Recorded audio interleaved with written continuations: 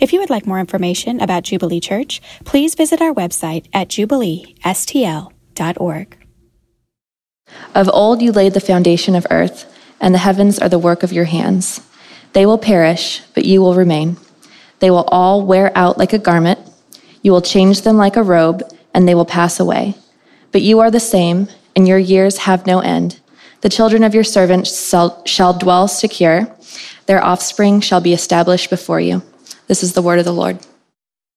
Well, hey, I want to jump into this series. What we've sought to do in this series, we are wrapping it up today, is we've sought to lay a foundation in our lives of being the kind of people who take time on a regular basis to set aside our laundry list of things that we need to do and even the problems that we face, and to just seek God and grow in our understanding of who he is and also in our knowledge of him in a personal, intimate way. In this series in particular, we've been looking at the unlimited nature of God, this idea that God is not like us, that you and I, we have limitations which are very evident to us. I mean, just go try and do a hardcore workout, 10 minutes in, you'll feel the limitation, or fill in the blank. We have limitations in this life, but the reality is God is an unlimited God. It's called the infinitude of God, that all that God is, he is in an unlimited way. And I just want to walk us through a couple of the attributes that we've gone through, because really believe that God is wanting to do a deep work in us through this series, something that marks us and stays with us for the rest of our walk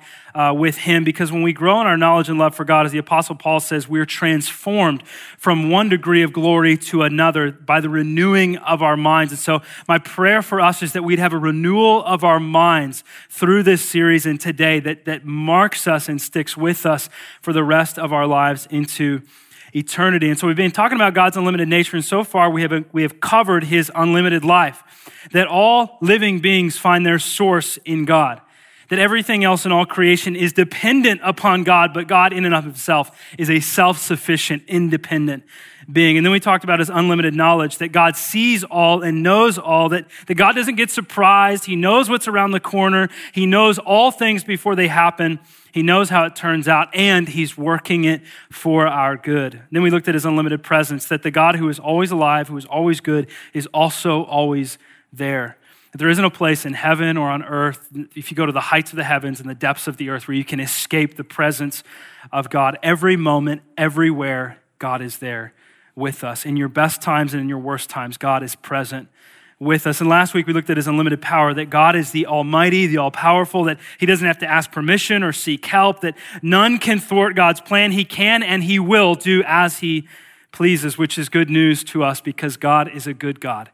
It's not bad news to us that God is in control. It's good news, and it causes our hearts to rest assured that God is sovereign. He's in control. He's over the heavens and the earth, and we can trust him with that. And this morning, we're wrapping up the series by looking at God's unlimited consistency.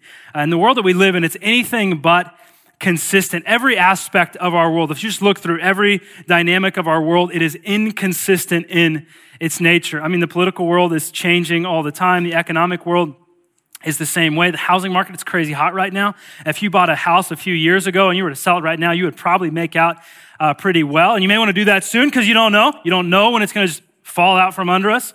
You don't know if it's going to crash like it did in 2008. We don't know.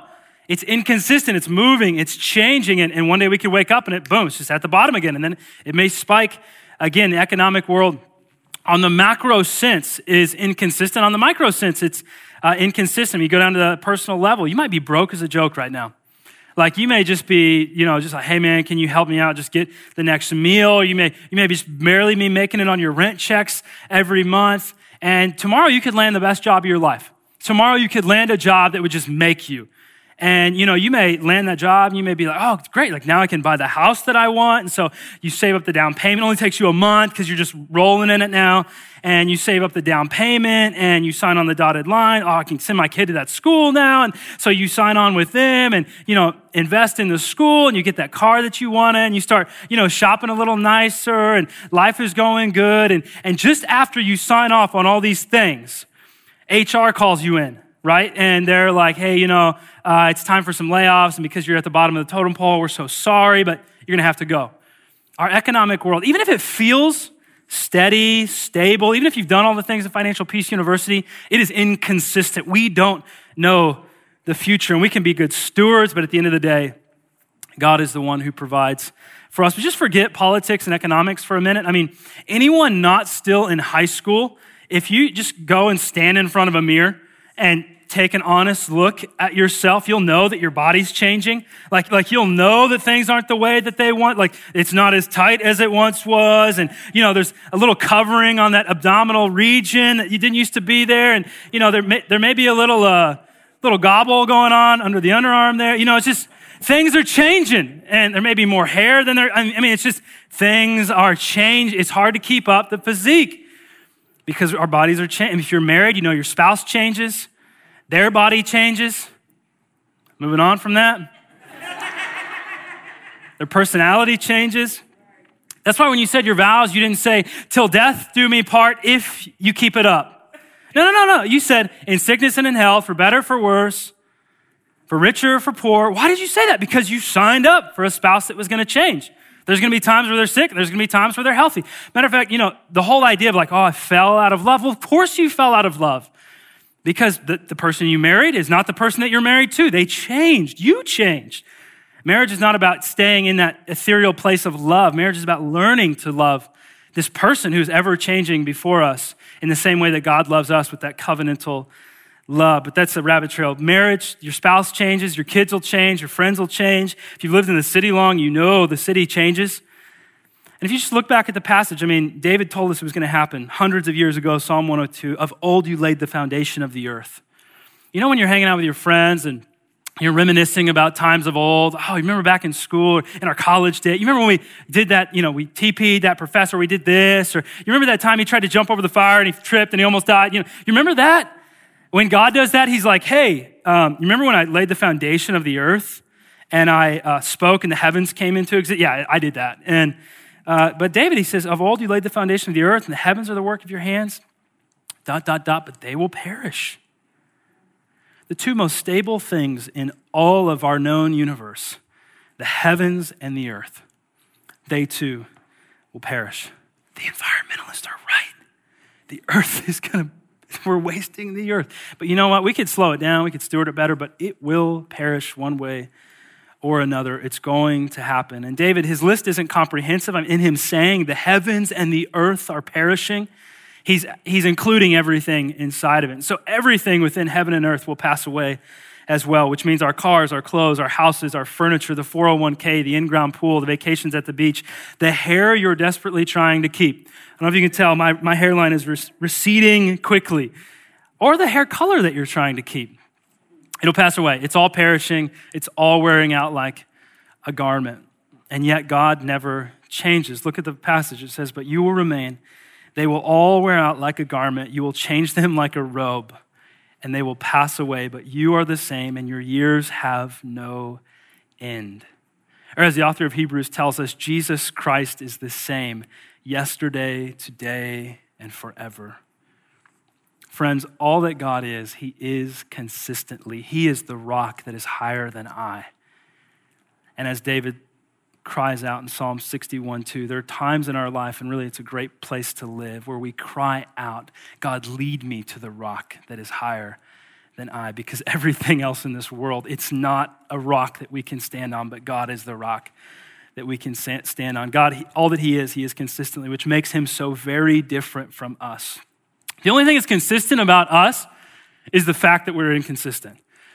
One day we wake up, we're just happy and bubbly. It's good to see you. It's so glad to be alive today and got my coffee. I'm in a good mood. You show up to work and you're just hey, my plate's full, but just want to be here for you. And you go to your boss, you're hey boss, anything I can do for you today? I just want to serve and be a blessing. You're driving home from work and you're just no, you go. No, you go. You guys are great. And you get home and hey kids. And it's just, you're just there. And you might have woken up early that day, 5:30, and you're in prayer and you're in the scriptures and you're just sharing your faith at work and it's good. It's a good day. And then the next day, you stayed up a little too late, you sleep in, you hit snooze, you skip your prayer time, you skip the scriptures, you go to work and you're just just get away from me. I missed breakfast, I slept in, my hair's a mess, I don't want to talk to you, I don't want to look at you, and you're in traffic and you're get out of my way, I'm late, and you come home and your little rude to your roommates, a little harsh with the kids. It's just like, who is this person? These are two different people in the same body or something. And it's because we're inconsistent. The more we know God and the more we walk with him, the more consistent we'll be. But yet we vary day to day. And yet God, he is so thankfully not like us. Everything that God is, he is consistently. As James said, every good and perfect gift every good gift and every perfect gift is from above, coming down from the Father of lights, with whom there is no variation or shadow due to change. In every season of life, God is the same. In our best seasons of life and our worst seasons of life, when you are facing cancer, when you just had the breakup, when you just got laid off, or when you are at the physical peak of your life, when you're in the best relationship you've ever had, when you are rolling in it, God is the same in all of those situations. He doesn't change. God is the Father of lights, and in every season of life, the last 365 days and the next 365 days, God is doling out to each and every one of us good and perfect gifts. And even the things in our life that don't start out good, Romans 8:28 tells us that God is working them for our good, that he's turning that thing that came to us as bad news, and he's turning that thing for the good of our lives and the good of our destiny.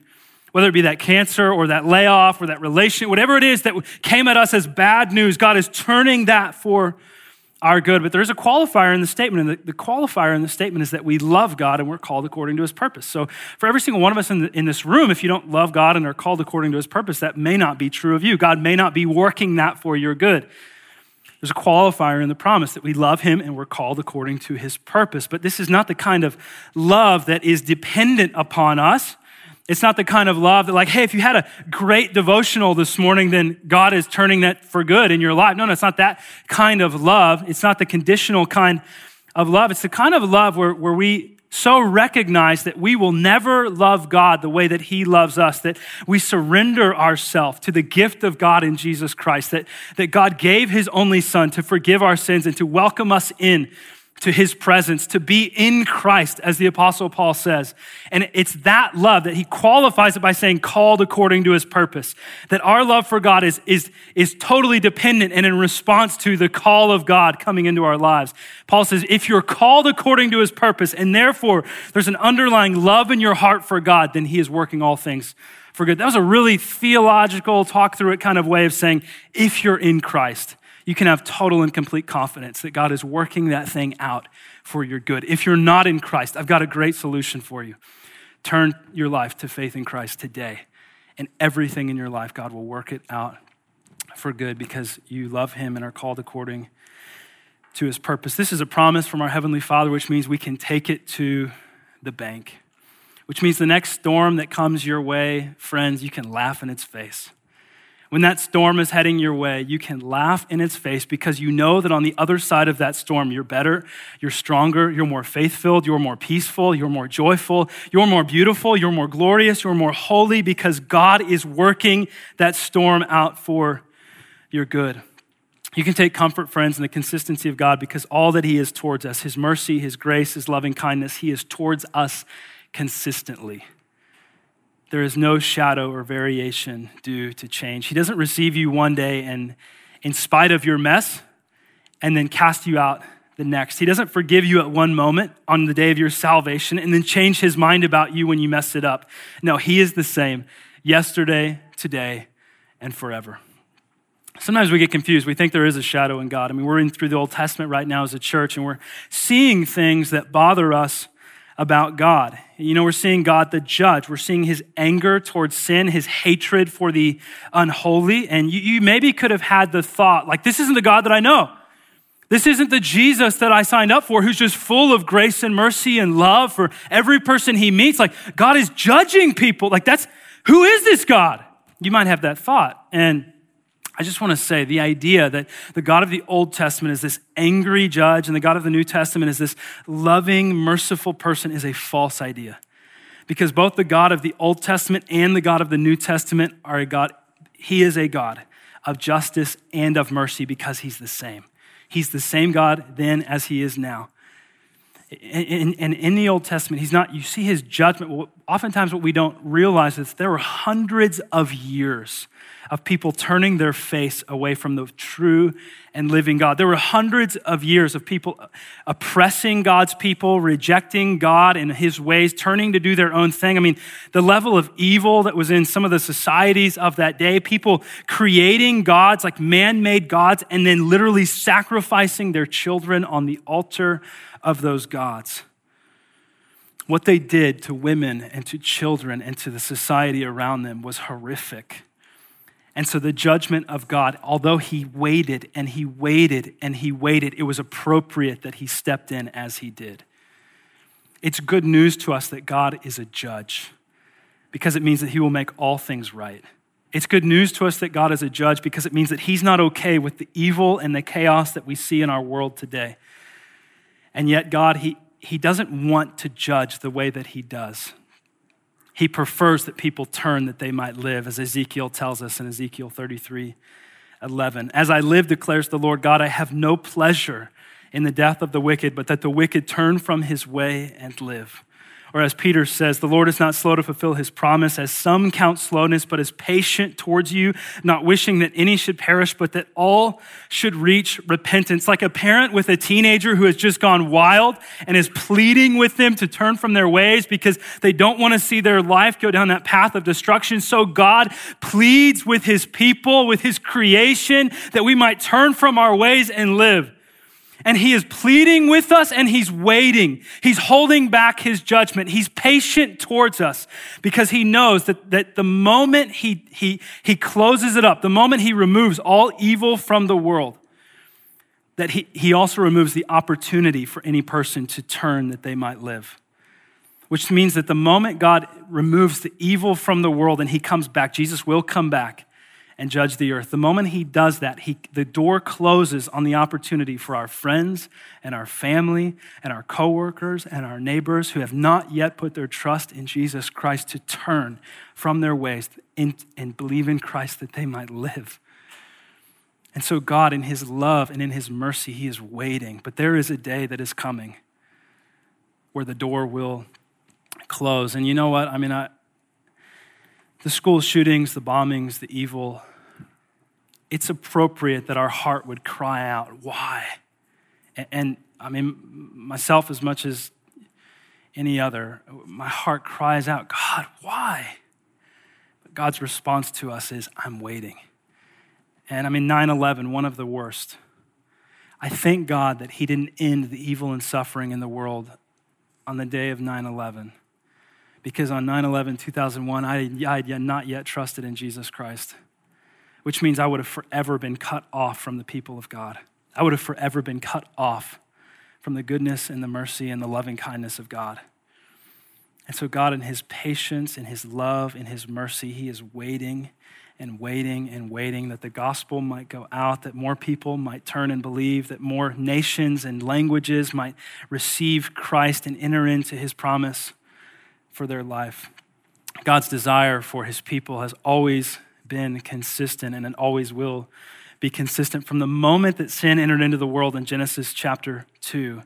Genesis chapter 3, God sweeps in and he says, I'm going to send one who's going to make all this wrong right. I'm sending a savior who will step in, who will pay the price, who will crush the head of Satan, but Satan will bruise his heel, prophesying about the day that Jesus would go to the cross. And then throughout the history of God's people, God is speaking to his people through the prophets that he's sending this Savior, he's sending the Messiah, over 330 prophetic promises about this Savior who is to come. And then 800 years before the birth of Jesus Christ, the prophet Isaiah penned these words of what would happen at the crucifixion of Jesus. He says, but he was pierced for our transgressions, he was crushed for our iniquities. Upon him was the chastisement that brought us peace, and with his wounds we are healed. All we like sheep have gone astray. We have turned every one to his own way. And the Lord has laid on him the iniquity of us all. Friends, it's at the cross that the mercy of God and the justice of God met. That the justice of God, which makes every wrong right, which pays for the sin that was committed. God sent his son that he might pay for our sin. And I was just meditating on this morning because I knew I'm going to preach this, and I just don't want this to be something I say. I want this to be something I'm living with. And I'm just, as I'm in my office just praying and thinking about this, I'm just beginning to feel the weight again of my own sin. And the fact that Jesus went to the cross, not just for the sins of the world, but also for my sin.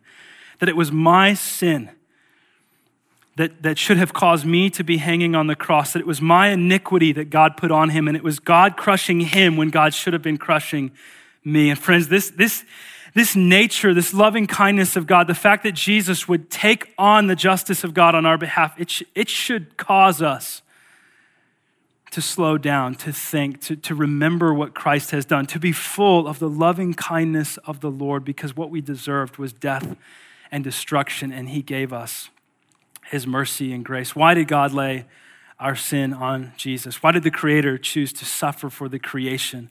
It's because of his consistency.